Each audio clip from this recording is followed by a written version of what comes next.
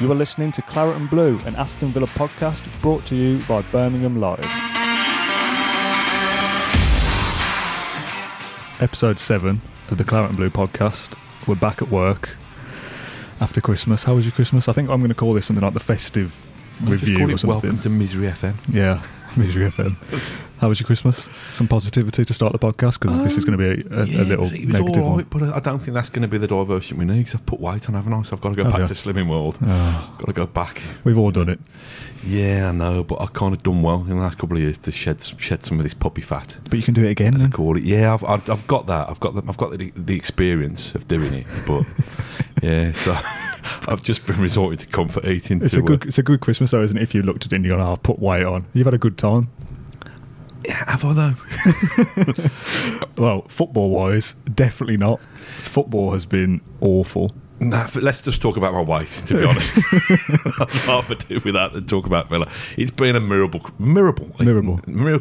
been a miserable Christmas, we need a miracle, I'll tell you that. Jesus. Other than that one moment, I mean, let's make a 45-minute podcast about Conor Hourihane's goal. Oh, lovely goal. Lovely. Other than that, it's been absolute dog poo. Yeah, keep it PG. It's the first day back into work, and I came on the bus today, and I was just sat there staring out the window. You tried to out-misery me? Yeah, you got the train. It was lovely. It was only 20 minutes. I was coming in, just staring out the window, just like imagining the sad music and the rain coming down, like I was in a sad film. And I was just like, one, going back to work is never nice after Christmas. No. But to come in and have to talk about 3 points for Villa. I think that's what's done it. I think I'd have worked from home. I'd have been sat in my pants eating Quality Street if it hadn't been for having to come and do this podcast. How did you put the weight on, by the way? Is that it? Sat in your pants eating Quality Street? I don't know what it was, to be honest. Pigs in blankets, I think, as I said, were my guilty pleasure. I've had a good few pigs in blankets. I went to Harry Potter World. Nice. Yesterday. Have you ever tried butterbeer? Yes. It's minging. You don't like it? No, it's all right. Do you like it? Yeah, it's like, I can't describe it. It's like flat pop. It's like cream soda with loads of... Oh, mate, it's that disgusting. They've got a vat next to it where you can actually tip it away. It's cost £7. Wow. We'll get on to Villa again. Nah, forget it. I don't care. It's cost £7 for a tank. You can keep your own tankard. Yeah. Oh, mate, it was minging. I went to America a few years ago, and they've got it there, not the Harry Potter World, like in Disney. Yeah. What are people listening for at this point? You can buy it properly there. It's nice. Anyway... Aston Villa needs somebody with a magic wand to come and rescue them from this miserable Voldemort existence. What we're talking about, we're going to talk about Villa as a whole, because I'm not sure people are going to want us to digest minute by minute, misplaced pass by misplaced pass. Well, we'd be here all day, wouldn't we, if that was the case? by defensive laps. I started doing some notes last night at, I don't know, 11 o'clock or something, and then I wrote Dear Matt, I've had enough of working here. I cannot discuss this any longer. I wrote one page, and I was like, I just can't even be bothered. Like, there's no point kind of going too in-depth on the game. So I've kind of got some rough notes, so we'll kind of go chronologically, but there's obviously kind of bigger talking points for each game. Yeah. So obviously Southampton, probably the biggest talking point besides just losing to a team below us, which is an embarrassment in itself, is obviously the McGinn injury, which happened right in front of us. It happens where there's a free kick that should have been given in the middle. The referee doesn't give it. John McGinn goes racing over. The ref was involved, wasn't frustrated. he? Didn't the ref, so we're not going to go into this in mad detail, but didn't the ref kind of block off Mark Wesley during the run-up to it, yes. I think? Yeah. He was in the way, wasn't he? Yeah. And he didn't give the free kick. McGinn comes running over, and he's running towards us where we sit in the lower Trinity, and his arms are going like this. And I actually laugh at he looks like up for this. Yeah. And all of a sudden he's down, rolling around on the floor, clutching his ankle, and you think, oh God, here we go. And he doesn't go down. Not like that. Hurt, does it? And he looked in pain, and all the players are coming over, and Jack came over speaking to the medical staff, and he looked like gutted. And obviously it's not like a broken leg as if like you could see bone or anything, but they'd obviously said, we think this is serious, and he looked kind of shaken up.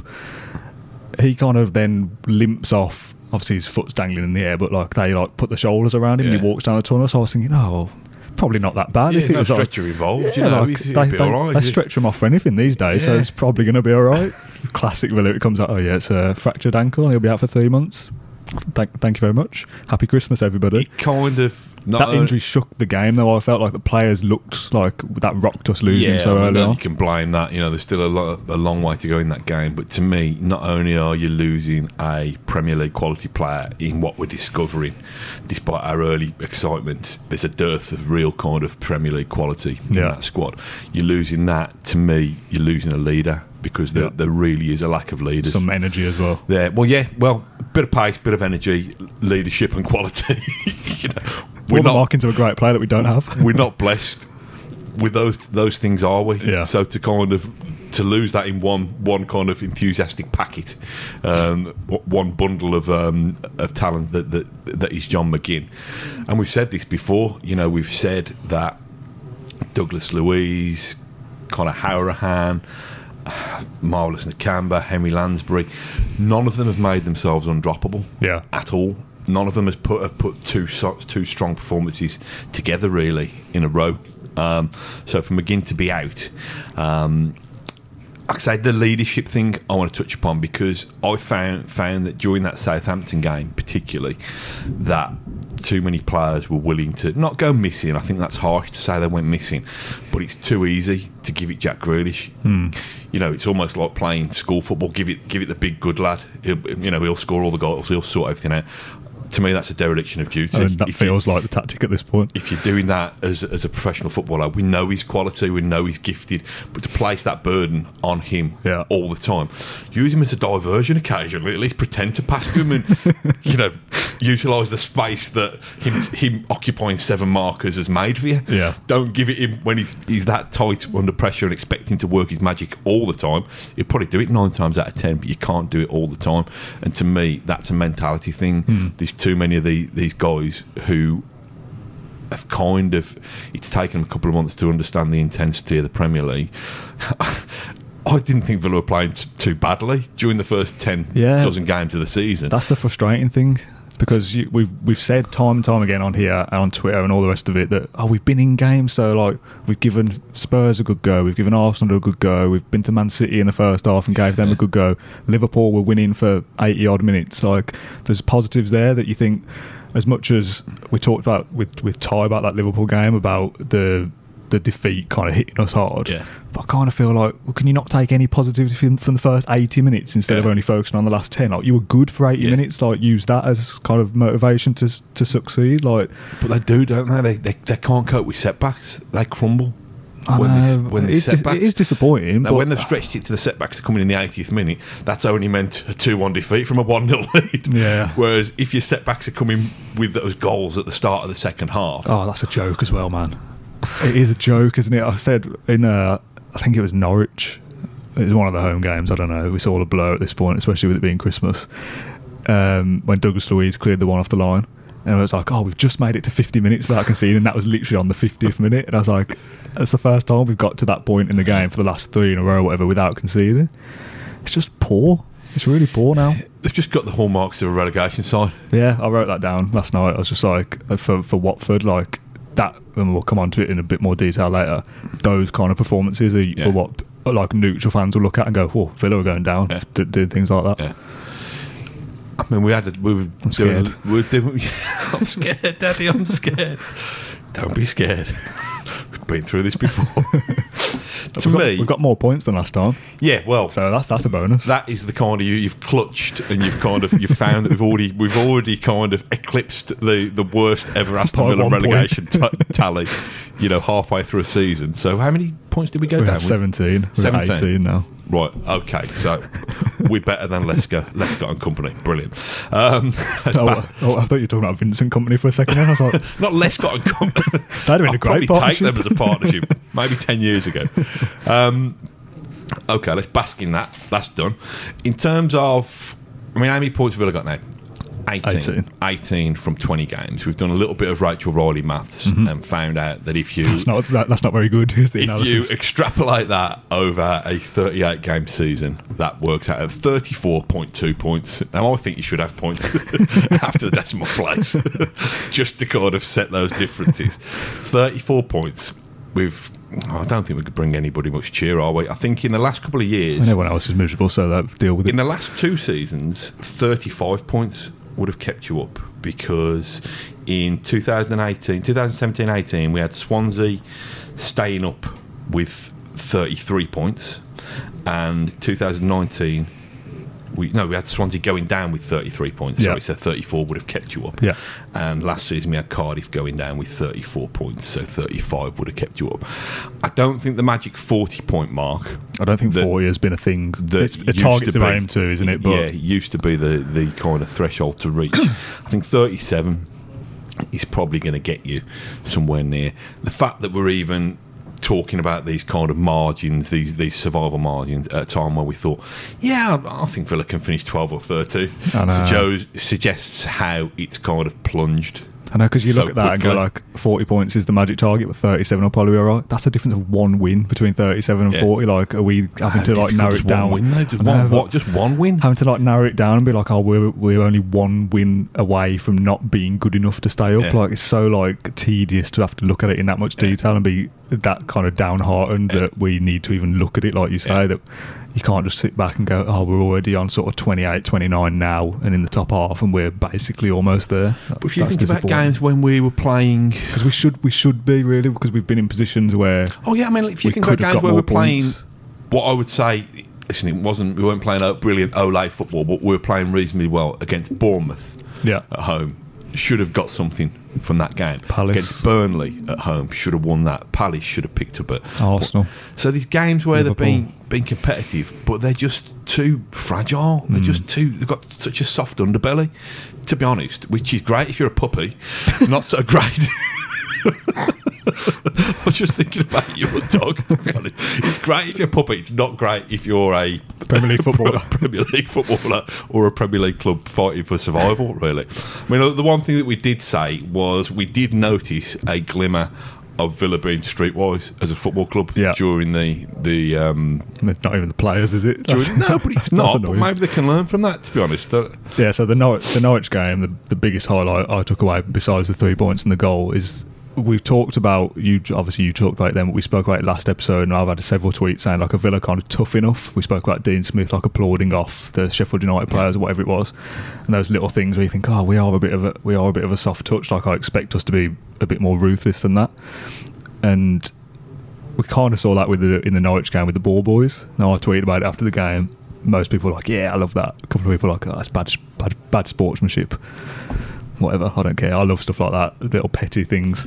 So it was brilliant, like we said, didn't we? When the guy from I can't remember which coach it was, but one of the Norwich backroom staff comes kind of wading into the Villa technical area, because he runs all the way from his dugout in front of we're kind of, I think, C5 or C6, so it's like the block over from Dean Smith's side. He runs all the way in front of us, and it's like, what are you doing, mate? Like, the thing is, as well, Norwich were time wasting from like the 30th minute with goal kicks and stuff on the pitch. Last minute Christmas shopping at Merrill, that was just kind of barging people out. Quick, the time's running down. Did you get what you needed to get? I can't remember. I've got a Apple charger, but I didn't get an official one in the end. I got it from Argus from Blackheath Sainsbury's, but it's done the trick. It's done the trick. So. Good. Phone's charged up now. Kept Mrs. Kendrick happy. Yeah. Good. So yeah, I love those little petty things that the ball boy kind of just holds onto the ball until the player comes, and then makes them come all the way to get it, and then gives it them, or then throws it to a Villa player or something, so he has to give it back, and little things like that. There was one for Villa had a goal kick, and Tom Heaton obviously we're 1-0 up at this point. Tom Heaton leaves it, and he's kind of just wandering around, and Pookie comes running all the way over from sort of the 18-yard box all the way over towards the north stand, and the ball boy's holding it. Pookie comes all the way over, and then the ball boy just rolls it past him to Tom Heaton, and Pookie just sort of looks around and like, what are you doing, mate?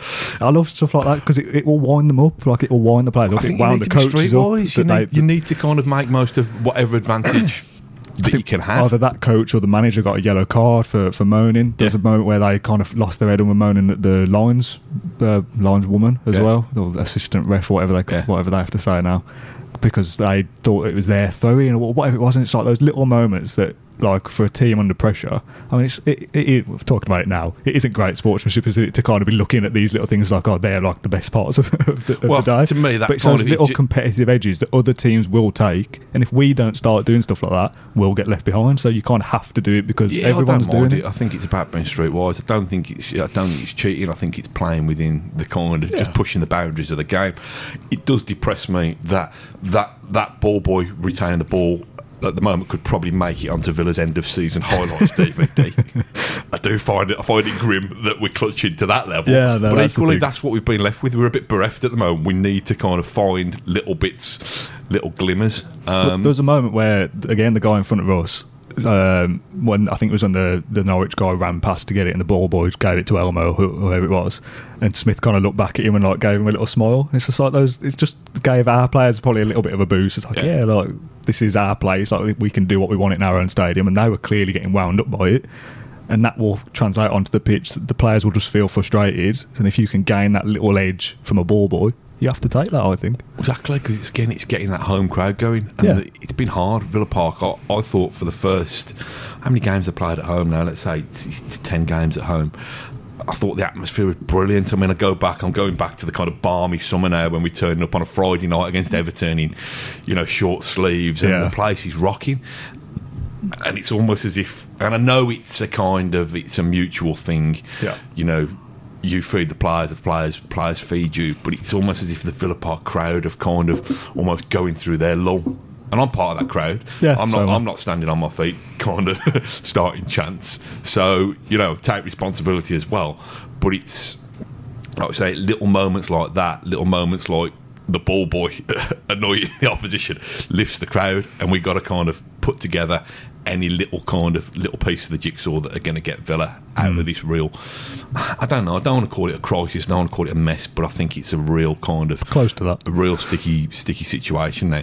On the ball boy thing, I mean, we won't kind of do this to death, but do you say that JT had done had given a little kind of pep talk to some of the ball boys earlier in the season? That. There was a game earlier this season, I can't remember which, it was after Everton, I think. So one of the ones between then and now, between Everton and Norwich, JT came to the ball boy in front of us and just kind of gave him a message in his ear and then pointed at the other ball boys, and I was like, so I'm looking at it more so than the rest of the game. I've got a thing for ball boys, clearly. Not like that. And all of a sudden the ball boy runs off to the one next to him, like they're separated, aren't they? And he speaks to him. And then a minute later, he goes and speaks to someone else. He speaks to someone else, and then I'm looking, still looking, and down like the corner flag by the whole end, like you can still see each ball boy going around to the rest. And I'm saying to my dad, like, JT just told him to tell the others something. I don't know what. Probably bring your boots. It's probably start time wasted or do this, do that. And I didn't really see anything that day that made me think, oh yeah, that's what he told him to say. But I would imagine it's along the lines of, don't give the ball back so quickly, or try and drop the ball or whatever. So just little moments like that you can kind of hang your hat on and go, oh, at least we're trying to be a little bit nasty. You're listening to Claret and Blue, a ball boy special podcast from Birmingham Live. Right, let's talk about the ones who I can't get my phone out for this because I couldn't be bothered to the write ones on the up. pitch. Do you want to talk about Norwich a little bit? Was there any positives from Norwich for you? Just the goal. To be honest, Courtney Hawes was pretty good. Yeah, for one game only. Yeah, I really don't want to. I put in my notes. Because I was trying to find a PG word for what the ball boys were doing, and I came up with ball boy tomfoolery. Oh, rather than ball boy housery. Yeah. I didn't want to go for that. Housery. just a bit of tomfoolery is a good description of what the ball boys were up to. It was just a bit of ball boy bants, wasn't it, really, to be honest? Christ. I did put that wingers was an issue. The midfield balance is still an issue. Have Villa got wingers? Oh, that's bad, isn't it? It's so annoying. Like, well, I want to come on to like the summer recruitment later, specifically like as a whole. I just feel like... Is that just the kind of taste to keep people involved? Yeah, we'll come on to that later. Yeah, so far we've talked about Christmas, travelling to work and ball boys, so we'll talk about football a little bit. Thing is, though, we're talking about Villa, but I'm actually laughing for the first time about Villa. So it's therapy for you, it's a good start. I'm crying inside, but if you're laughing, that's good. Sitting with my head in my hands. The wingers. I don't know whether I said it in the last episode, but I mentioned about I wanted to see more of Jota. I've said it to somebody in private. See enough now, yeah. I was like, he feels like a bit of an enigma to me. That like, is he going to be good? Is it like we've not seen enough of him to fully judge him? Like, there's that one assist that he got for Wesley against Everton, the game of the season at this point. It's like, oh yeah, there might be something there. Like, he looks like a decent player when he's come on in little sparks. I want to see more of him. We've seen more of him. Probably brilliant. Is it? Can't still judge. Over that, fair. But it doesn't fill me with great excitement. But I suppose that's or hope. It's a player coming into a side that's already struggling, isn't it? The only players that come into a side struggling and do well are Jack Grealish types and Tyrone Mings types. It's an interesting one with wingers, isn't it? Because I think on their passport it says profession winger in brackets. I reserve the right to be a bit flaky. I'll play well 1 week and I'll play not so well the next week. Now at the moment I'd take that 1 week of playing well from any of them, because at the moment the fact that none of them, and by them we're talking Anwar El Ghazi, we're talking Trezeguet. That was actually the highlight from Norwich when Ty tweeted that bloke behind was calling him Tresemme rather than Trezeguet. Love that. I did nick your joke about an hour after you'd made it. I know. Someone tweeted me, tagging me in your tweet, like, look what this guy's done. I was like, I've killed it. Sorry about that. Dan made a good gag about head and the shampoo gag about head and shoulders. I nicked it. We've settled our artistic differences or similarities. Anyway, what we're talking: Trezeguet, El Ghazi, and now Jota. Yeah, wingers can be flaky, they can blow hot and cold, but so poor have they been. That sounds a bit like a bit of a Yoda sentence. So poor. You got alcohol in that mug, or? I wish. I know, with this waistline. Get me a beer. So I've got a bit of cold coffee, actually. I'm just give me a perk. Thanks. So poor have they been. That sounded horrible, by the way. What, a slurp? Yeah. So poor. I'm going to get to the end of this sentence in a minute.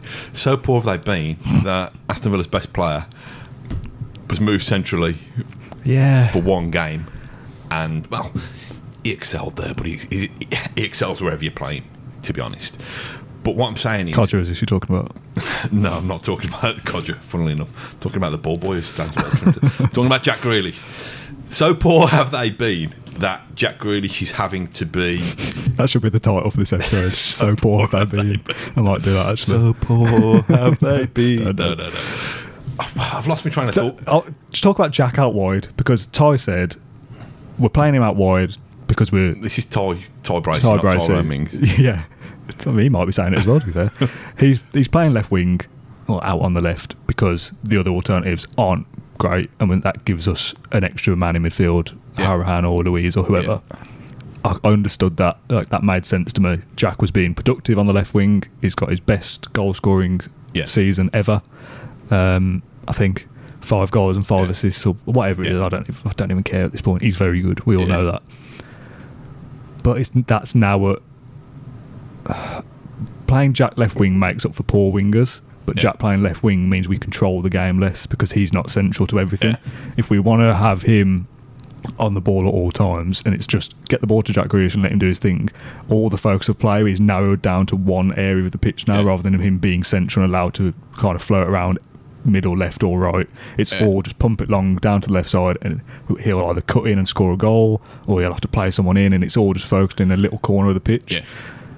I understood playing him out there as a way of not playing one of the wingers if they were poor, but now we're controlling games less. Jack has to play centrally, especially with McGinn out now. Like, for Watford, he's back out on the left after being good against Norwich, and Lansbury's playing in the middle. Like, wasn't the beauty of Are you expecting Lansbury to create I'm not trying to dig him out specifically, but I am also at the same time. Are you expecting him to be as good in the middle as Jack Grealish is? For Lansbury, you could have put any of the central midfield. Yeah, exactly. To me, the beauty of when Dean Smith first put Jack Grealish out there was he got this partnership with Matt Targett, and Matt Targett was getting forward, overlapping, kind of making decoy runs to allow Jack to come inside.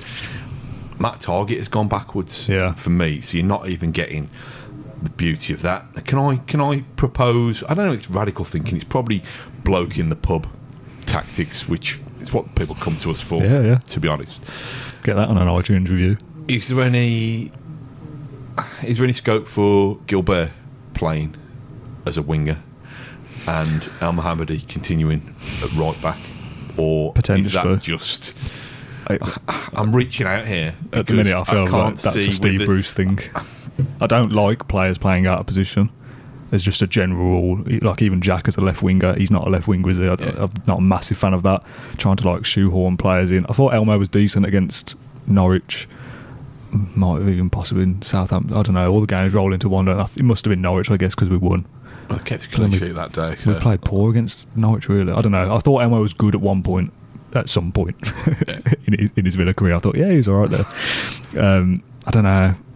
I feel like with the wingers not being great, like chopping and changing them and dropping them isn't going to fix that, is it? Because if you've got the alternative is Jack left wing and Gilbert right wing, just give Trezeguet and Elmo a run, El Ghazi a run in the game. Just give them 6 games in a row. You're our left winger, you're our right winger. You've got to deliver, because this is your chance to prove why you should be playing, why we shouldn't be replacing you in January. It's a difficult position out wide, isn't it? Because if you put a great ball in and Wesley mistimes the header, that's not your fault as the winger if the ball was good. So there's little things that we kind of look at and go, oh, they've underperformed there, they've not delivered. But if they're not being supported by the rest of the team, it's just a vicious cycle, isn't it? Everyone kind of needs the rest of the team to do well for them to be good. Apart from Jack, that stands out on his own, the midfield can look a bit shaky if the other midfielders aren't playing well. Yeah. So you can kind of go, Douglas Luiz wasn't very good. Yeah, but the players around him weren't very good either. So who do you want to dig out? Courtney Hawes wasn't very good. Yeah, but was his left back any good either? Like they all kind of need to join in together, don't they? So I don't know. I just feel like maybe we're not. And I wasn't one of these people that like, we're going to finish top half. But I thought, this team should be good enough. Yeah. To be all right in the Premier League. I'm kind of looking at it now thinking, maybe we're just not as good as I thought we were. Because the start of the season, when we were saying about we're being in games, is that kind of average players overperforming because we're new to the league and we're all up for it? Yeah. Or was it, what's the alternative? Was it like average players overperforming, or are they actually decent players and now they're underperforming for whatever reason? Because at the start, you looked at some players, if you've set your level, you can play at that level, whether you're overperforming or not. Yeah. If you've shown that you can play at that level, you can play at that level. The worrying thing for me is that when we got,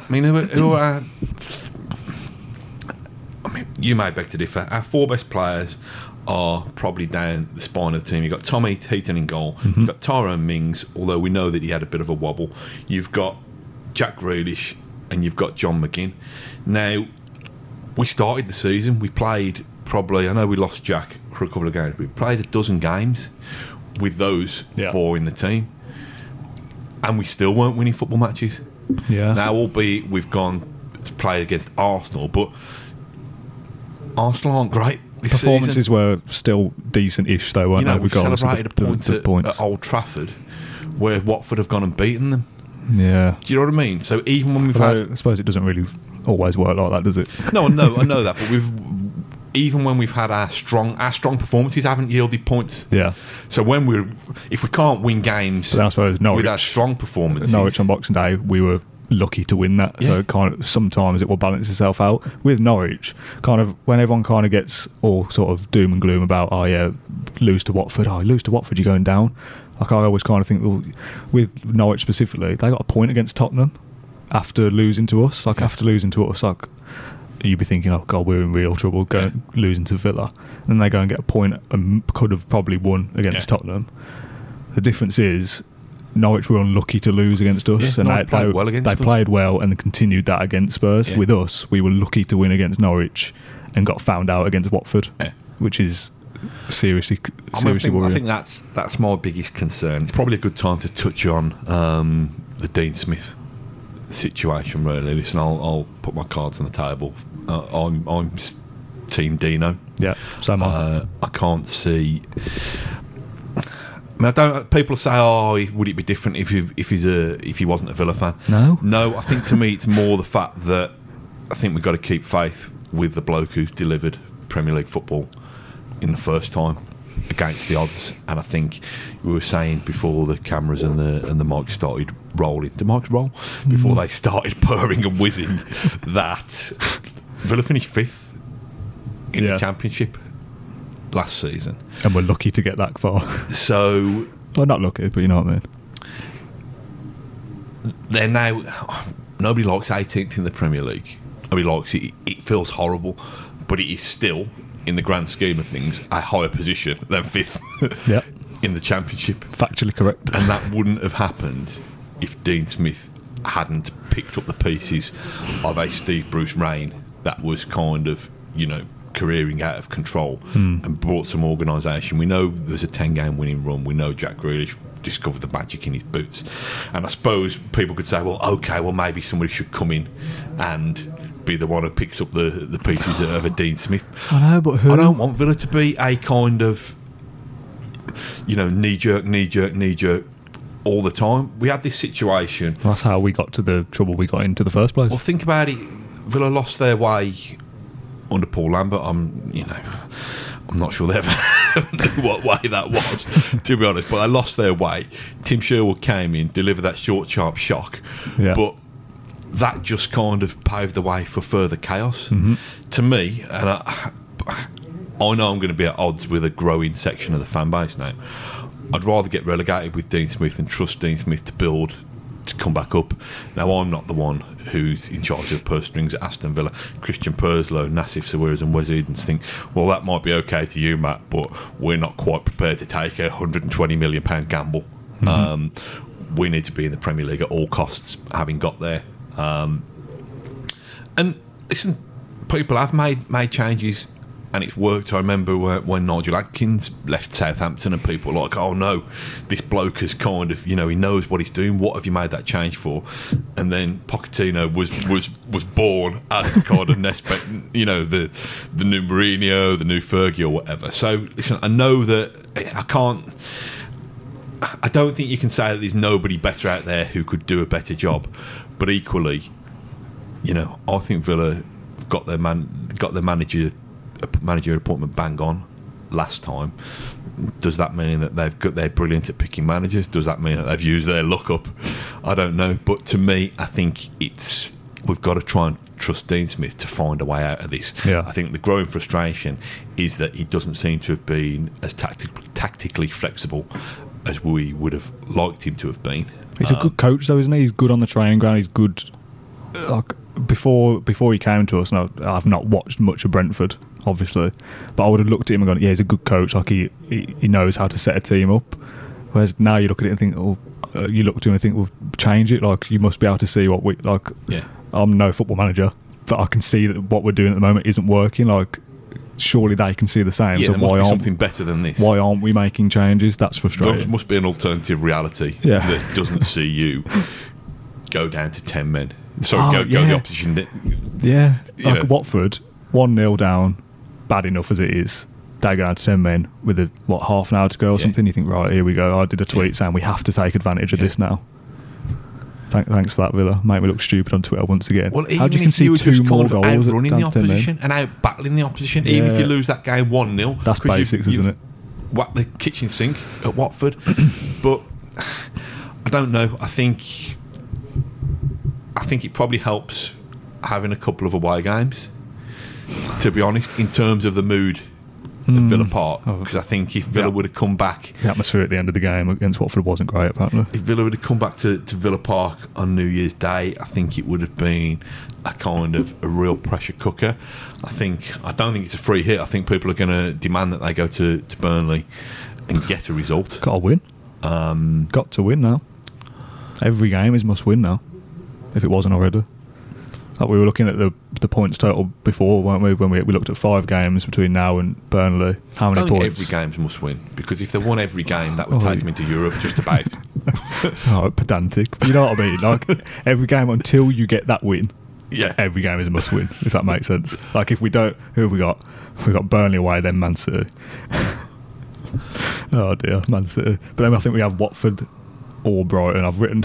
I'm looking at my fixture list and I've written down the home games and the away games, not in order of like who plays who. Can you throw a Rotherham in there, or Liverpool under threes or something in there, just to. But you've got Burnley, Watford, and Brighton in 3 of the next 4, so those games are must win. If you lose to Burnley, Watford is a must win. Got to get out of the bottom 3 as soon as. Yeah, and I think the fact, we've seen Southampton have a mini revival, if you like, but the fact that Bournemouth are not too far away, Brighton are not too far away, West Ham obviously are not too far away. Villa not cut adrift. You know, back in, what year is it, down 15-16, back in 15-16, Villa were effectively down by Christmas. Now they're not cut adrift now. They've proven, albeit probably 4, 5, 6 weeks ago, that they can be competitive. So this is where Dean Smith earns his money. This is where he needs to retain the trust of Team Smith, people like me or you, but more importantly needs to retain the trust of Team Smith people like Christian Perslow, to be honest. And he can only do that by affecting positive change. If he believes in his system to such an extent that 4-3-3 at all costs is the way, and he just has to tinker with the personnel from time to time, we need to start seeing some evidence of it. I would think, knowing Villa fans as I do, that if Villa lost 1-0 at Burnley on New Year's Day but hit the crossbar 5 times and, you know, kind of battered down the door there, I think people would think we can see it, we can see signs that this is working. But I think it's the kind of the forlorn, kind of sorry kind of, I don't like to say toss it off because I don't think it's a very nice phrase but I also don't think that footballers, I don't think this set of footballers are doing that. But I think I tweeted after the Norwich game after the Southampton game, that they need to be braver on the ball and off the ball. They need to take responsibility.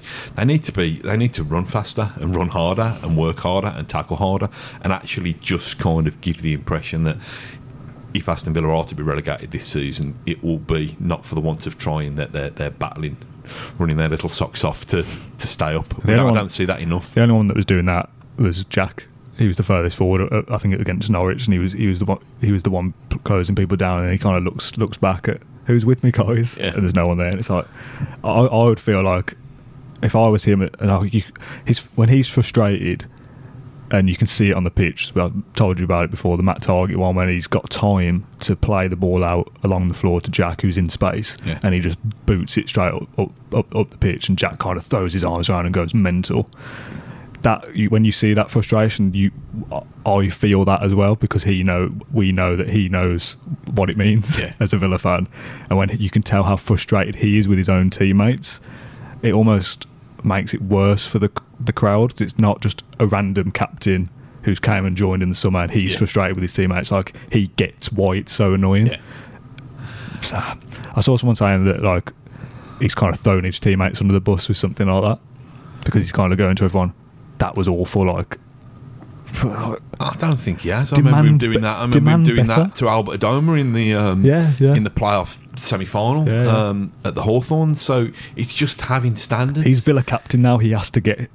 He's head and shoulders, to come back to a lovely shampoo pun from earlier, above the rest of the players. Without a doubt, he's head and shoulders above. Head and shoulders above Trezeguet. Definitely above Trezeguet. He's one of the best players in the league. Right, so he's clearly the best player at Aston Villa. He said after the game against Norwich, like, him and Connor did an interview with Amazon. I was going to say BT for a minute, with Amazon, and he said something like, "Oh, you should see us in training. Like, we're great in training." I know that's a different level, but like, if we're good in training, and then we come onto the pitch. I mean, we were great in our dress rehearsal before we did this. The first run of this was excellent. I'm not sure about this one, but that's frustrating as a player. Like, if he can see that these are good players. And then, listen, he's not saying to Matt Target, he's not taking his frustration out of Matt Target because Matt Target hasn't made a jinking run, dropped the shoulder and played a lovely reverse ball into Wesley. He doesn't expect players to be him, but he expects them to do the basics. And to me, you can't play a pressing game with one person. Exactly. You can't even do that in doubles badminton. You've got to have 2 people who are forcing the net. So what's the point? If he's doing it on his own, what's the point? It's a team game. Yeah, that's the thing. Like, coming back to what you said about Dean Smith, I'm Dean Smith in as well. I think it was the one that you weren't on. Even if we went down, I don't think, from a Villa perspective, on our experience, there isn't a better man to get us promoted, because he's the one who did it before. Just on pure logic, he's already done it, so I'd give him the chance to get us back up again. Now, obviously, it's easy to say, oh well, if he takes us down, we'll come straight back up. if that doesn't happen and we stay down, we're in real trouble again. For life. Yeah, exactly. But if we are to go down, mass changes happen anyway. Changing the manager as well doesn't seem if Dean Smith gets sacked. Say Burnley lose 4-0. Say Villa lose 4-0 on New Year's Day. Dean Smith gets sacked. Big, one-line statement. We would like to thank Dean for his efforts. Blah blah blah blah blah. What will happen? John Terry will be given the caretaker manager job, and nothing will change. So, probably, if John Terry can't influence that dressing room from the role that he's got, drilling them on set pieces for a start, then what's really going to change? Yeah. I don't think Villa are going to go and get some kind of magic man, back to Harry Potter, who are going to get some kind of. Listen, I might be wrong, but I think, stating the obvious, the pressure's on Dean to find the solutions. Yeah, he's got to find the solutions, and he's got to find them quickly. From a very basic level, I'm seeing things on Twitter. Let's go all out for Pochettino. I mean, if give your head a wobble. It's not going to happen, is it? The guy that's overachieved with Tottenham gets linked with Real Madrid, Arsenal, Man City, Man United, everyone. Yeah. It's going to come to Villa in the bottom three. I mean, how much have you had to drink this Christmas if you think that's a genuine possibility? Allegri from Juventus, again. It's not going to happen. If we sack Dean Smith now, it's going to be an Allardyce, a Pulis. It would have been a David Moyes. Like, West Ham have gone back to David Moyes. Like, do we want to do something like that? Should we get Paul Lambert back? Like, What are you expecting to change? Obviously, I'm being very naive that there's probably a great manager in the German league or something that could come in. It doesn't feel like that would happen to me. It feels like we go for a safe option in a Pulis. Imagine, oh God, it feels like what we did with Bruce. Like, oh yeah, we'll get Steve Bruce in. That at the time, that was like, oh, this is a disappointing appointment. Back to when Dean Smith got the job. Who were the other contenders? I don't know. Thierry Henry? Yeah, exactly. Yeah, that's the alternative route, isn't it? Like an unknown, untested. Was it Rui Faria from Chelsea? Like, if we go down that route again, we haven't got a crystal ball. That could work. We could finish on 50 points, and it'd be the best second half of the season since last year's second half of the season. But that's not going to happen, is it? If we're struggling, I think sacking the manager, as much as I'm Dean Smith in. You've got to ask questions. I'm not saying that Dean Smith in everything's happy. It's definitely not. We are awful at the moment. These 3 games should have been at least 6 points, 7 or 9 ideally. To come out with 3 is horrific. Yeah. I'm not going to dress it up as I'm Dean Smith in, so I'm saying this is all right. It's unacceptable and things have to change. But I feel like, and I know it's a different league, but something in Dean Smith got us to win 10 in a row. Yeah. Now, regardless of the level, that's an unbelievable achievement in sport to win 10 games consecutively. Yeah. I trust in that man's ability to be able to find the fix, and I'm not saying we'll win 10 in a row again, but we need to win 6 or 7 games to be about right. What does that give you? Another 18 points, gets you to 36. So we need to win 6 games from 19. Yeah, which is not impossible. Which is 1 in 3, isn't it? Yeah, but 1 in 3. So if we won 1 and lost 2. For the rest of the season, which would be rubbish, we'd still be alright. Like, it doesn't seem that difficult to be able to do that. It's not beyond the realms of possibility. If these things happen, they need another way of scoring goals. Yeah, the January window's coming up, isn't it? January window. The thing with that though is also that, I mean, I can't think of a player off the top of my head. Dwight Gale. If you sign him, I'm not saying he's the answer. You need him to score goals immediately, like Darren Bent when we signed him in under Huda. You need him to come and score on his debut and start affecting matches straight away. If you sign Dwight Gale and he scores 1 in 6, pointless. Yeah, like we can't pin all your hopes on. If we sign a couple of players in January, we're going to be fine. They need to hit the ground running immediately and need to start winning us points. So it's kind of like things need to change. I don't know what. As well as that, I don't think the pressure. If Villa was to sign bring a couple of bodies in January, I don't think the pressure is all on them, because what you would hope would happen is that it would lift the levels of those around him. And we've seen and we've said that this squad, albeit kind of a 13, 14 man squad, can compete. Well, they can compete. That first 11, Tyrone Mings in there, McGinn in there, Jack in there, Tom Heaton, Gilbert, Engels at the start, Target at the start, Harahan. That starting 11 is good enough to stay in the Premier League, I think. But now we're seeing, when you lose some of those players, through injury and through loss of form, there's no one else behind that 11 to come in and make a difference. You look to the bench, and again, I'm probably being a bit harsh on individuals. I'm looking at championship players. Lansbury is a championship player. Codger is a championship player.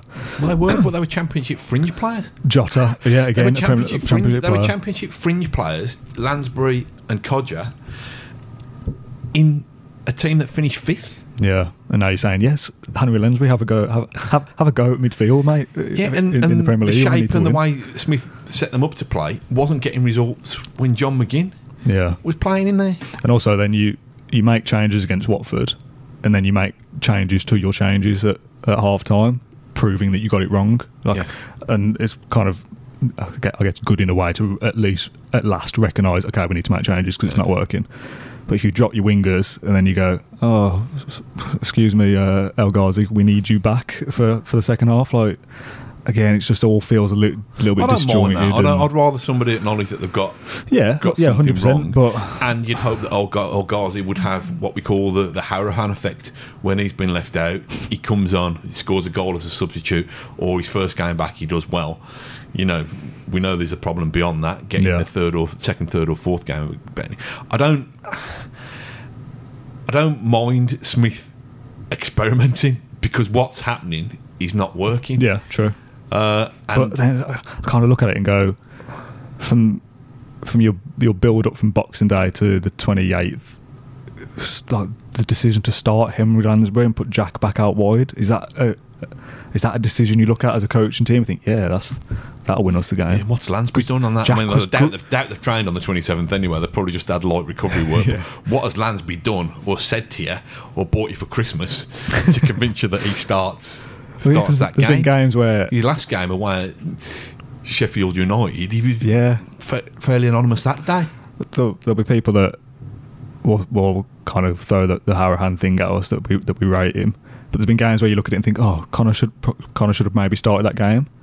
Whereas I would never look at Lansbury and go, oh yeah, you should have started that. And then all of a sudden you move Jack back out on the left when he was good in the centre against Norwich. It just doesn't make sense. It doesn't make sense. That's one of the first times I've looked at a team sheet and gone, that's the wrong lineup. Yeah. I kind of understand it's got rotation and make changes and fitness and all the rest of it. Things weren't working, so you changed the personnel. But that setup, I don't know. Again, I feel sad. It's difficult because you look at the games we got left, and I've put them into home and away. Home form is you look at, you need to do. If you do well at home, you should be okay. Home games we've got, and at this point in the podcast is me just reading fixtures now. Man City, Watford, Tottenham, Sheffield United, Chelsea, Wolves, Man United, Crystal Palace and Arsenal. Now you look at this season so far and think, we've had some tough away games, we've played all the big boys away and they've got to come to Villa Park now. And when you're playing well, you think, a Man United or an Arsenal come to Villa Park who aren't what they used to be, and we might nick something there, which is true, that's fair, that could happen. But now you look at it as a team that's struggling and think, Arsenal, Man United, Chelsea, Wolves, Sheffield United, Tottenham, like they're all difficult games, and they're the games that we're pinning on. If we're at home, you need to win. So I look at that, I say there's 3 games out of those 9 that are potentially winnable. Watford, Sheffield United, just because they're overachieving if they have a bad day, like maybe, and Crystal Palace. And then maybe you nick something against a Chelsea on an off day, or a Wolves or a Man United or whatever. Probably got more chance of getting something against Arsenal and Man United than you have against probably have against Watford and Sheffield United. It's a shame that Man United and Arsenal are a bit near the back end of the season where we're all going to be panicking though, isn't it? Away games, Burnley, Brighton, Bournemouth, Southampton are the next 4. I know they're away and they're difficult, but all 4 of those I've marked down as their games you could be picking up points from. Leicester, Newcastle, Liverpool, Everton, and then West Ham. Newcastle and West Ham are 2 more. So I'd say there is 1, 2, 3, 4, 5, 6, 7, 8, 9 games out of 18 where you could get something. Villa won an away game this season. Yes. I don't know who, but yes. I'm pretty sure we've won at least 1 away game, and I need to find that out. Phone while off, Phil. Can you do some filler? What I was going to say, and we'll come back. I'm sure we've won away. We must have won away. Come back to the points targets. We should know this in a bit. There was an interesting report in the Daily Mail, Mail Online, the day about the wage bills, And although Villa had this kind of big spree, Norwich. Of course, yeah. Just the 5-1, don't you remember? People just screaming at their whatever they listen to this or watch this on. That's the only one though, isn't it? Man United away was a draw. Yeah, you can't count that as a win, you know. No, just as a positive. Yeah, one away win. I mean, the away form's been terrible, but we've got to play the easier games in air quotes for those that are listening. Yeah, from the list that you read out, you see there'd be more potential to win the games on the road than they would at home. But they're so flaky, they're so spineless. But I suppose if the positive to the home games is, and again this is relying on the fans to play their part as well. If the atmosphere happens like what we saw at Everton, and we're right behind the team, because we're going to have to be, because you've got to support the team, haven't you? Because we will be in a crisis at some point if things continue in the way they are. You've got to be up for Wolves at home, Man United at home, Chelsea at home. Because if the bloke next to me started singing, not on his own, I'd probably wait for another 10. I'd start singing. But how do you? You start it. Oh, I can't, mate. You've heard me sing. Yeah, that's true. You're happy to do it here, but not. Probably finish us off, wouldn't he? I don't know. Get me with the microphone on the pitch, like when Big Ron announced the sign of Dean Saunders all those years. Get me on to whip up the crowd before we start the game. We just all need to be better, don't we? I guess, and the players need to have showed us something as well. Like you say, if we Man City, right? I'm not saying we're going to play Man City at home and win, because it's very, very, very unlikely. But if we go to Burnley and win, and we play really well, you've got to be coming back to Villa Park well up for it and hoping that. If we go to Burnley and lose, we've still got to be well up for it. Yeah, true. Haven't we? But it's easier. Well, I don't know how that. It's easier for that 40,000. It's easier for that 40,000 to be positive if we've just won, though. Is what I'm saying. But yeah, Watford at home, Sheffield United at home, and Palace at home. That's got to be 9 points. Yeah. So that takes you up to mid-20s. There's 3 or 4 away games there that you've got to be winning. And then if you nick points against a Chelsea or a Leicester or a Liverpool or whoever, that sees you enough. Like, if we need 6 wins out of 19, just let's win the next 6 and be done with it, to be honest. Oh, that'd be lovely. Do it that way. I mean, we could win 4 out of the next 6. Burnley, Watford, Brighton and Bournemouth. That's the thing, isn't it? Like it's easy to win 4 of the next aerial duels out the next 6. I want back to win 4 of the next set pieces out the next 6, to be honest. It's so disappointing that there was a stat. We've had 4 shots on target in the last 2 games. Burnley have had 4 shots on target in the last 3. So that's going to be a thriller, minute. Be an absolute goal fest at Burnley. I mean, it'll probably be that Burnley win 2 or 3-0, won't it? That's what usually happens with that. But that's got 0-0 written all over it on New Year's Day. Probably take that now.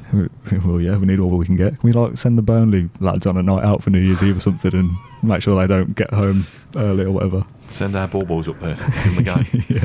I was touching on we said we were going to talk about the summer recruitment, weren't we? Yeah.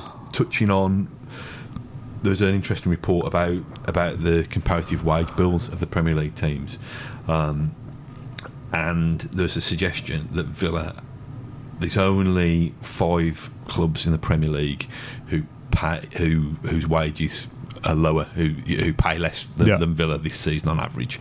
Those teams are Sheffield United, Norwich, Brighton, Burnley and Bournemouth. So if we're taking that as an accurate barometer, and I've got no reason not to trust the figures from the guy Nick Harris, who's quite clued up in these matters, Villa were still below par, but not as below par as you'd imagine. It's almost because Villa spent £140 million on new signings last summer that Villa have put together this super duper Premier League squad who should be in the top 8, 9 or 10. That's not the case. Judging by what they're paying their players, they should be in the lower echelons of the division. Now everybody could say, well, Sheffield United pay a lot less than Villa, and they're still, they're the exception. They're a freak. They're the exception that proves the rule. I think it's probably been we've been guilty of getting carried away. I know Ash has been very complimentary of a lot of the Villa players. I'm not just digging Ash out because he's not here to defend himself. But looking back now on that spending spree in the summer and knowing what these players are being paid compared to their Premier League peers, maybe we were all guilty getting a little bit carried away. Maybe Villa, you get what you pay for. They've signed 12 players, roughly averages out at £10 million a player, £10 million a player, and 35, 40,000 pounds per week probably doesn't buy you that much of a Premier League player. Yeah. Nowadays, the thing that Villa probably become, and I use the term success very, very loosely, Villa have probably become a victim of their success early in the season when they were competitive, because we know what they're capable of. Yeah. Now, whether that was adrenaline, confidence, the excitement of stepping up to the Premier League, I don't know. Probably a bit of everything, though. Those players have somehow got to find that performance level and more at a time where confidence is falling through the floor, really. Yeah, I think it's, from the outside looking in, you'd say Villa have spent X amount of money, they bought 12 players, they've got a good side there, is what you'd say. They've signed players, they're going to work with that. We had a squad of about 6 people before signing those players. We had to make those signings to fulfil a team sheet. So, like you say, it's difficult because I look at the names now very differently to how I looked at them at the start of the season, where you think, oh yeah, good player, decent player there, good player. Whereas now you look at it and think, maybe 2 or 3 out of those 12 that I think, they'll be here for the quote long term. Yeah. Whether that's 2 seasons or whatever. The rest I'm looking at thinking they're probably going to be on the fringes until their contract runs out at some point. I think to me it's back to that. And maybe they're not as good as we thought. If you want a player who's got Premier League experience and yet he's still mobile enough and energetic enough to play in the Premier League, you're going to pay a premium for them, and they couldn't do that. So the most experienced player, with the exception of Tom Heaton, the most experienced Premier League player is Jack Grealish. Yeah, he's 24, and I think there probably is the talent in that group of a Premier League squad, but is there the leadership? Is there the nous? We've talked about them being streetwise. We've talked about them dealing with setbacks. I think that's where they're lacking, and that's where you can't lack. I mean, this is what happened the year that Villa got relegated. But they had senior players in that dressing room that time. They had Jolene Lescott. They had Mika Richards, but they just weren't very good senior players. They weren't very good role models. Now, it's a bit of a cliche, but kind of they've got to try and find, in the face of adversity, they've got to try and shape leaders now. The evidence of my eyes suggests that's not a great plan so far. Yeah. Oh, I'm depressed now looking at that list. So let me get my list of the 12 players that we signed. If I get it the right way around, and we're going to do a very basic. Turn it upside down, mate. Better. No, they're in no particular order. Just from I did it from memory of who did we sign. So we'll do a very basic kind of hit or miss, not like a rating out of 10 because that's too specific and I can't be bothered. Just like a good signing or bad signing or kind of indifferent. Can't we have like a red, amber, green? That's confusing as well, though, isn't it? Yeah, but we can give them all ambers then, can't we? Sit on the fence and we don't hang anybody out to dry. Just say don't know if you don't know. Okay. Don't know. Tom Heaton. Yeah, he's a hit, isn't he? He's a hit. So I'm going to put a tick. I think personality-wise as well. Yes, yeah, 100%. Good in interviews and stuff like that. Seems to be a good leader. I'm not really asked about him in interviews, but I'm more asked about him communicating on the pitch. That's the only way we get to see. He seems like a grown-up. Because he is. He's 30-something, isn't he? He's a man. What do you expect? Okay. Man or no man? Man. So we've done hit or miss, but I've gone with a tick. So it's probably tick or cross. Okay. Freddie Gilbert signed in January, but we didn't see him till the summer. Yeah, I like him. I think he's one of the best. He seems to have the kind of spirit. I would put half a tick. I think there's potential there that he looks a good player. This. But Tyrone Mings, hit. Yeah. Easy. I agree, yeah. Ezri Konsa, again, I think potential. I think he's decent, but not. Yeah, I'd like to see him play in the Premier League alongside Mings a few more times. Yeah. Courtney Hawes, brought in as a backup player for a couple of million. I mean, I think you've nailed it there. I think a lot of these, you'd think they'd be decent. They'd be decent in the 18 squad, but now we're having to rely on playing Mings, Konsa and Hawes as a two. They'd be decent squad players, but When you put him on the pitch, no. I don't mind him on the bench. Doing warm-ups and that. Yeah, they're good at that, but we don't want to play them. It's kind of hit or miss, or kind of in the middle, isn't Half it? tick. Yeah, Hawes is kind of in the middle, I'd say. I put a dash. I don't know what we're trying to achieve here. But I just kind of want to assess the summer recruitments and what we think. Engels. Now, 10 games in, I said, hit 7 million. Good player. Great player, in fact, almost. Yeah. And when Shane Long goes past him and the sloth gifts are coming out, you start to worry. I think Engels is a good player, and I think he'll prove over time to be a good Premier League player. Because that was the partnership, wasn't it? Mingers and Engels. They look great together. But he's your... I don't know, I'm just trying to think of an example. He's almost your kind of Ernie to Mings' Eric. He's not the lead man in the partnership. So when you ask him to be the lead man in the partnership and the responsibility's all on him, he seems to have creaked a little bit. I suppose if you've started off playing with someone as good as Tyrone Mings and then all of a sudden he's not there, that is a loss to anyone, regardless of how good Engels is or not. I think there's 4 central defenders there, and Mings is the one that you go, yes, definitely. The other 3 are kind of like, let's just juggle between them all and we'll see what happens, kind of thing. It's not in the same order, but keep the defensive ones first. Matt Target. It's an interesting one, isn't I'd say that's a miss. Because we've paid good money for him as well. And I thought, come up through the Southampton Academy, probably a decent player in there. Would you rather have him in your team than Neil Taylor? Yes. Does that necessarily mean that he's a brilliant Premier League left back? That just means I don't want Neil Taylor in the team. No.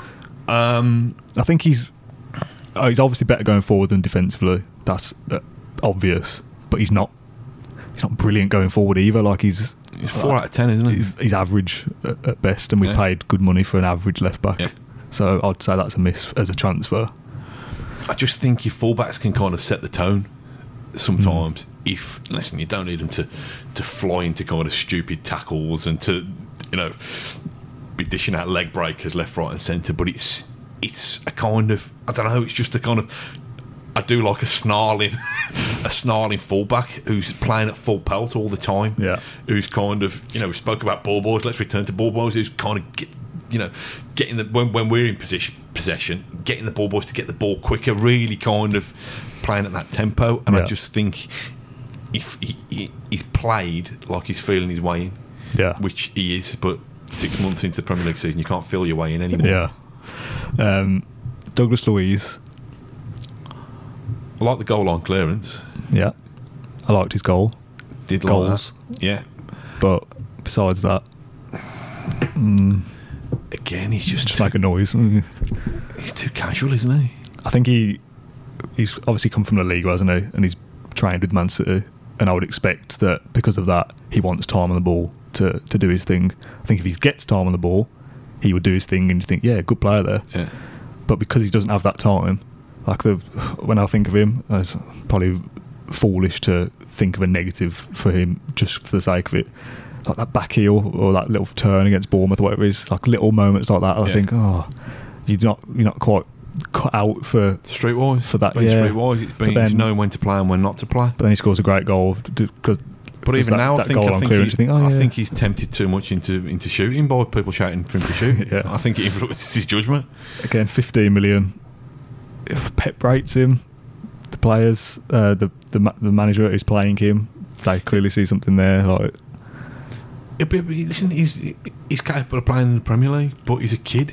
He needs to kind of he's only 20 or 21, isn't he? Like I say, I'm probably sound like the old fart that I am, but he needs to be kind of more grisly and more snarly and more. Yeah. He needs to hurt more. Defeats need to hurt more. I'm not convinced that they are. They're not convinced they're hurting enough people on the pitch as much as they're hurting the people on the terraces at the moment. Yeah, that's fair. I'd say unsure on Luiz. Potential to be a good signing if he sticks around, but I've not seen enough to make me go, he's amazing, but also not to be like, he's awful.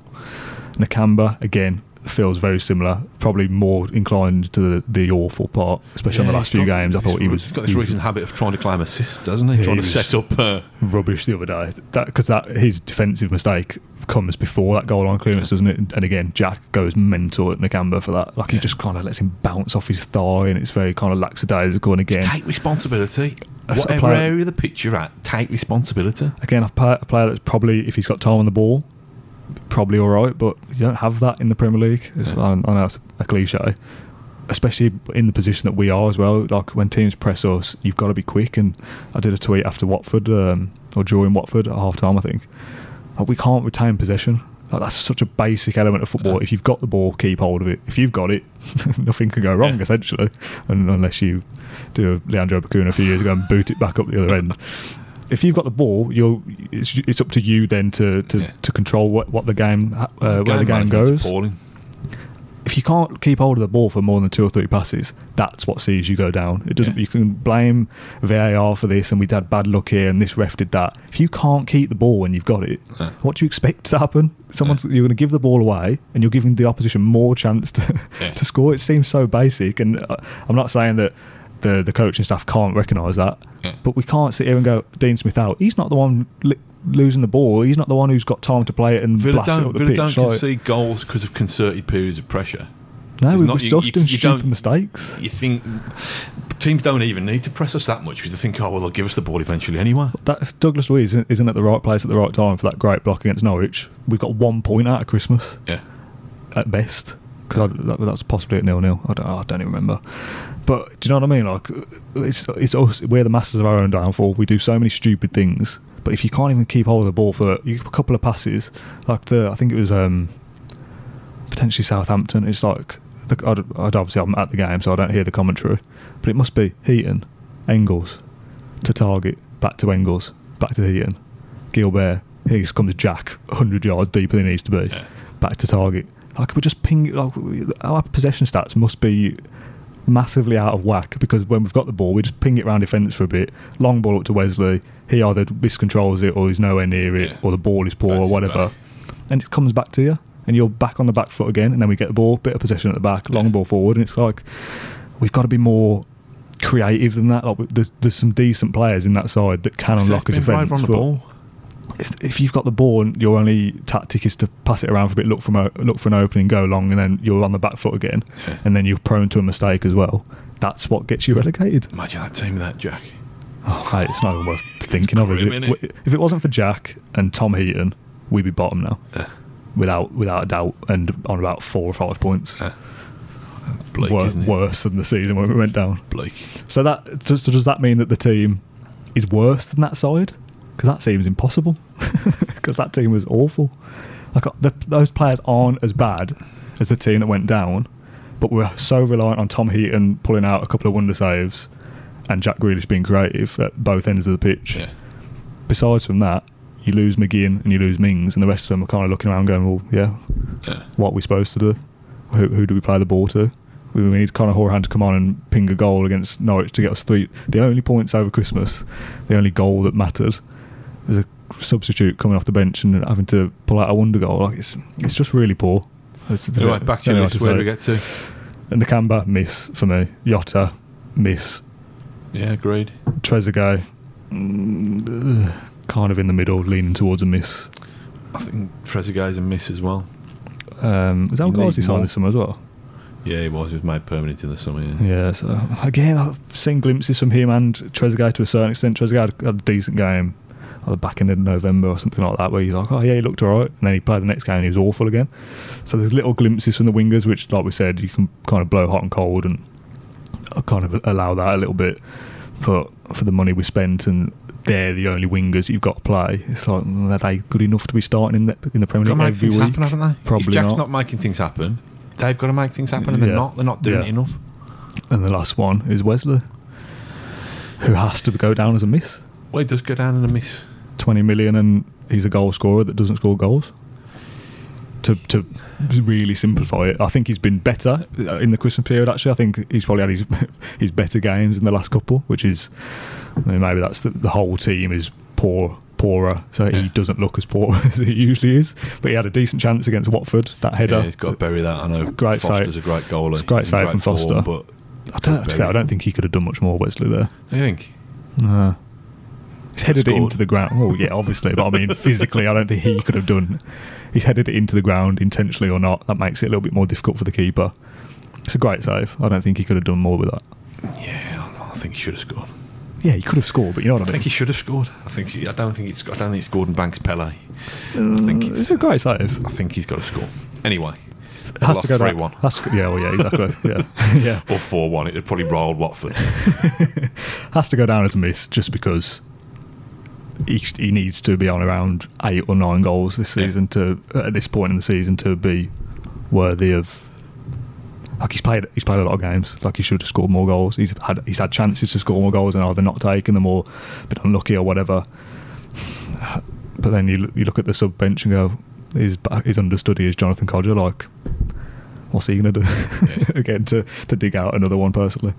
So yeah, it's just all a bit of a mess because you looked at those players at the start of the season and thought, oh yeah, might be some decent players there. To prove people wrong, and they're not as good as I. If they want to prove themselves as Premier League players, their best chance of doing it is by staying in the Premier League at Aston Villa. Yeah, because it was interesting the team that went down several seasons ago, Amavi, Idrissa Gueye, Veretout, have all kind of reinvented and re-established themselves. Yeah, I'm not saying that the players that we've just gone through won't re-establish himself in the Premier League, but they're not going to get a better chance of Premier League football than this. Yeah.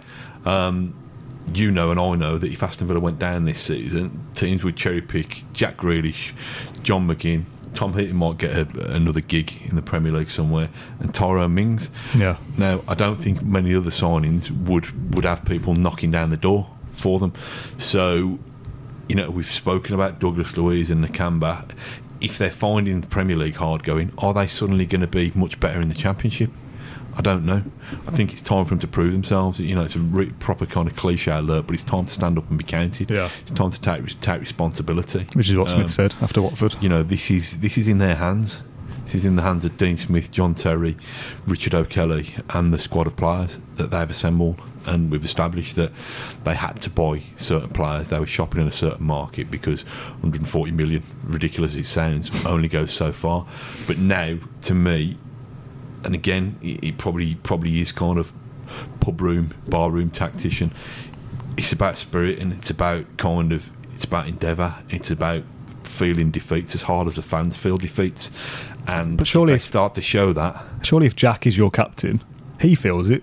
So can he not get that feeling across to the rest of the team as captain? Is that not his? I do feel it, but they've just got to show it. He looks gutted after a defeat. He was lying on the pitch after probably Southampton, I assume, like head on his hands, and you kind of look at him as a fan and think, I know what you're feeling, and it's got to be difficult for him because we can't affect it, especially you and me. We can't get on there and affect it, even at a ball boy level, too old for it. We've got to start the chance, haven't we? I know we're on different layers of the Trinity, but I'll shout to you. Put me on speakerphone. I'll have a look up and say, you've started one, I'll try one. Jack can affect it, and this isn't Jack's not trying hard enough. He's the only one that can, and Tom Heaton, who can hold their head up high and go, yeah, he is giving it his best. He's an excellent player, but you can't rely on him as a one-man team to keep us in the Premier League. It's impossible for him to do it all on his own, as much as he's going to try to do it. It must be frustrating that he can physically help Aston Villa win football matches, but can't because the other 10 players or the other 8 or 9 players around him aren't as good as him. Yeah. That must be frustrating. That when we did our Grealish special the other day, which has gone down very well, by the way, people say like he has to move to a better team at some point because he's too good to be in the bottom 3 with Aston Villa. As much as I love him and I would never want him to leave, I kind of feel sorry for him that he has to go through that with us. Without touting Jack again, we've got him for 5 months. Let's find the best way of enjoy him staying in the Premier League and keeping him. Just as a slight aside, and I think we're probably nearly done. In a second. I might be wrong. I can see a central defensive pairing of Tyrone Mings and James Chester at Burnley. I can't. Can you not? No. I thought Chester was alright against the Liverpool kids. He's played 70-odd, 80 minutes, didn't he, I think, and was okay. Don't know. I don't think he's done. I don't think he'll play in the Premier League. You don't? No, I think that was a different intensity level in that cup game to what would be required in a relegation battle. As much as I love Chester and he's a leader on the pitch, that's what I'm getting at. To be honest, I'm getting at kind of men. If Mings comes back on the same game, that's his role to be the leader. You don't need, as much as you can never have enough kind of leadership, you don't need both of them. I think Chester playing on the wing. Might as well just stick him left back or something at this point, right? So I saw people saying Hawes should move to left back if Mings comes back instead of Target, which I wouldn't be. It's not the worst majorly against, but again, it's players playing out of position that I don't like. No, I don't think Chester will play in the Premier League at all this season. I could be wrong. I think you've got 3 other centre backs there who are the future of whether we stay up or stay down. Stay up or go down, whereas Chester's contract's running out. He's had this serious injury. I think I'm just kind of, like I say, I'm just clutching get some kind clutching for a positive, get some experience and some leadership in there. I want to. We will wrap this up now. I want to end with a kind of song. No, definitely not. A kind of, I suppose, theory is the only word I can think of. That's potentially going to make me look silly. I'm going to try and explain it to you. I spoke to it with somebody the other day. In 2016, when we went down, we knew by Christmas, this is probably the year. Like, we've been flirting with relegation for 2 or 3 seasons at least, always around 17th, dropping in, coming out, and disappeared on the plug hole. And you know that it's going to come one day. So it's kind of, as much as it hurt going down, and it felt like the worst thing ever when it happened. We knew it was coming. That definitely that season, and in the seasons before, we knew at some point that was going to happen. This team, under Dean Smith, John Terry, and the Jack there, all these players, Mings, Heaton, etc. This team wasn't meant to go down, if that makes sense. Like, this was supposed to be the beginning of something new. Yeah. And I feel like I thought, we'll go down. It won't get worse than that.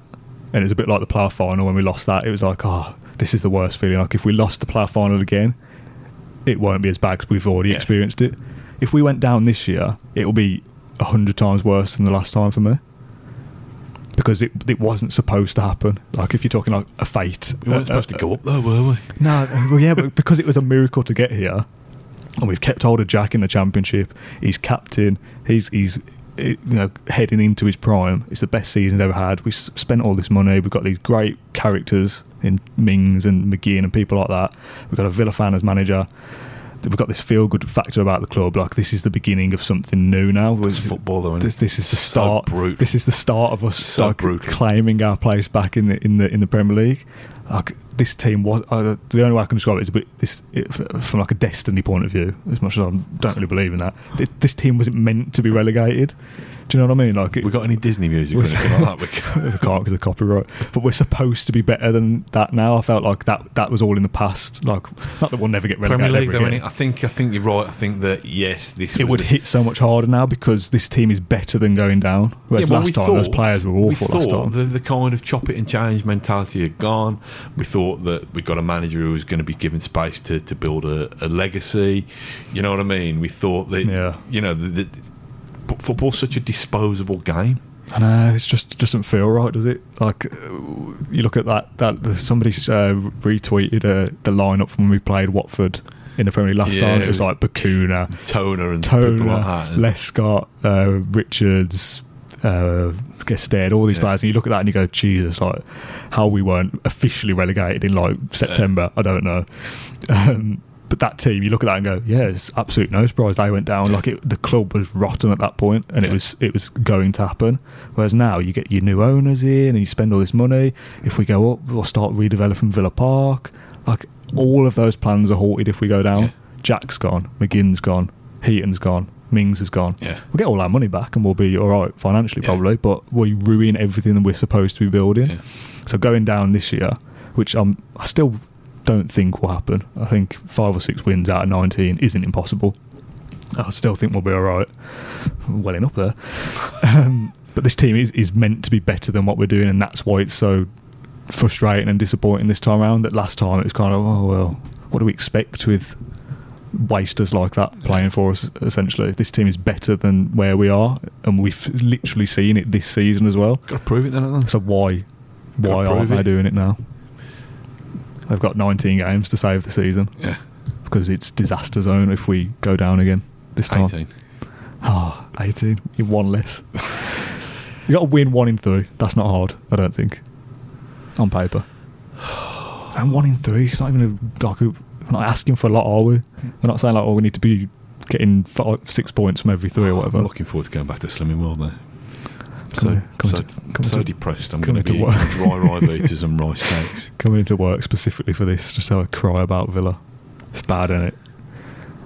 Thing is, I suppose it is like a little bit of a therapy, isn't it? I tweeted that. Like it's a little bit of a therapy session to go over it. Like we've had 3 pretty grim games in a week there. It's nice to kind of fucking take a deep breath now. Like a weight off my shoulders.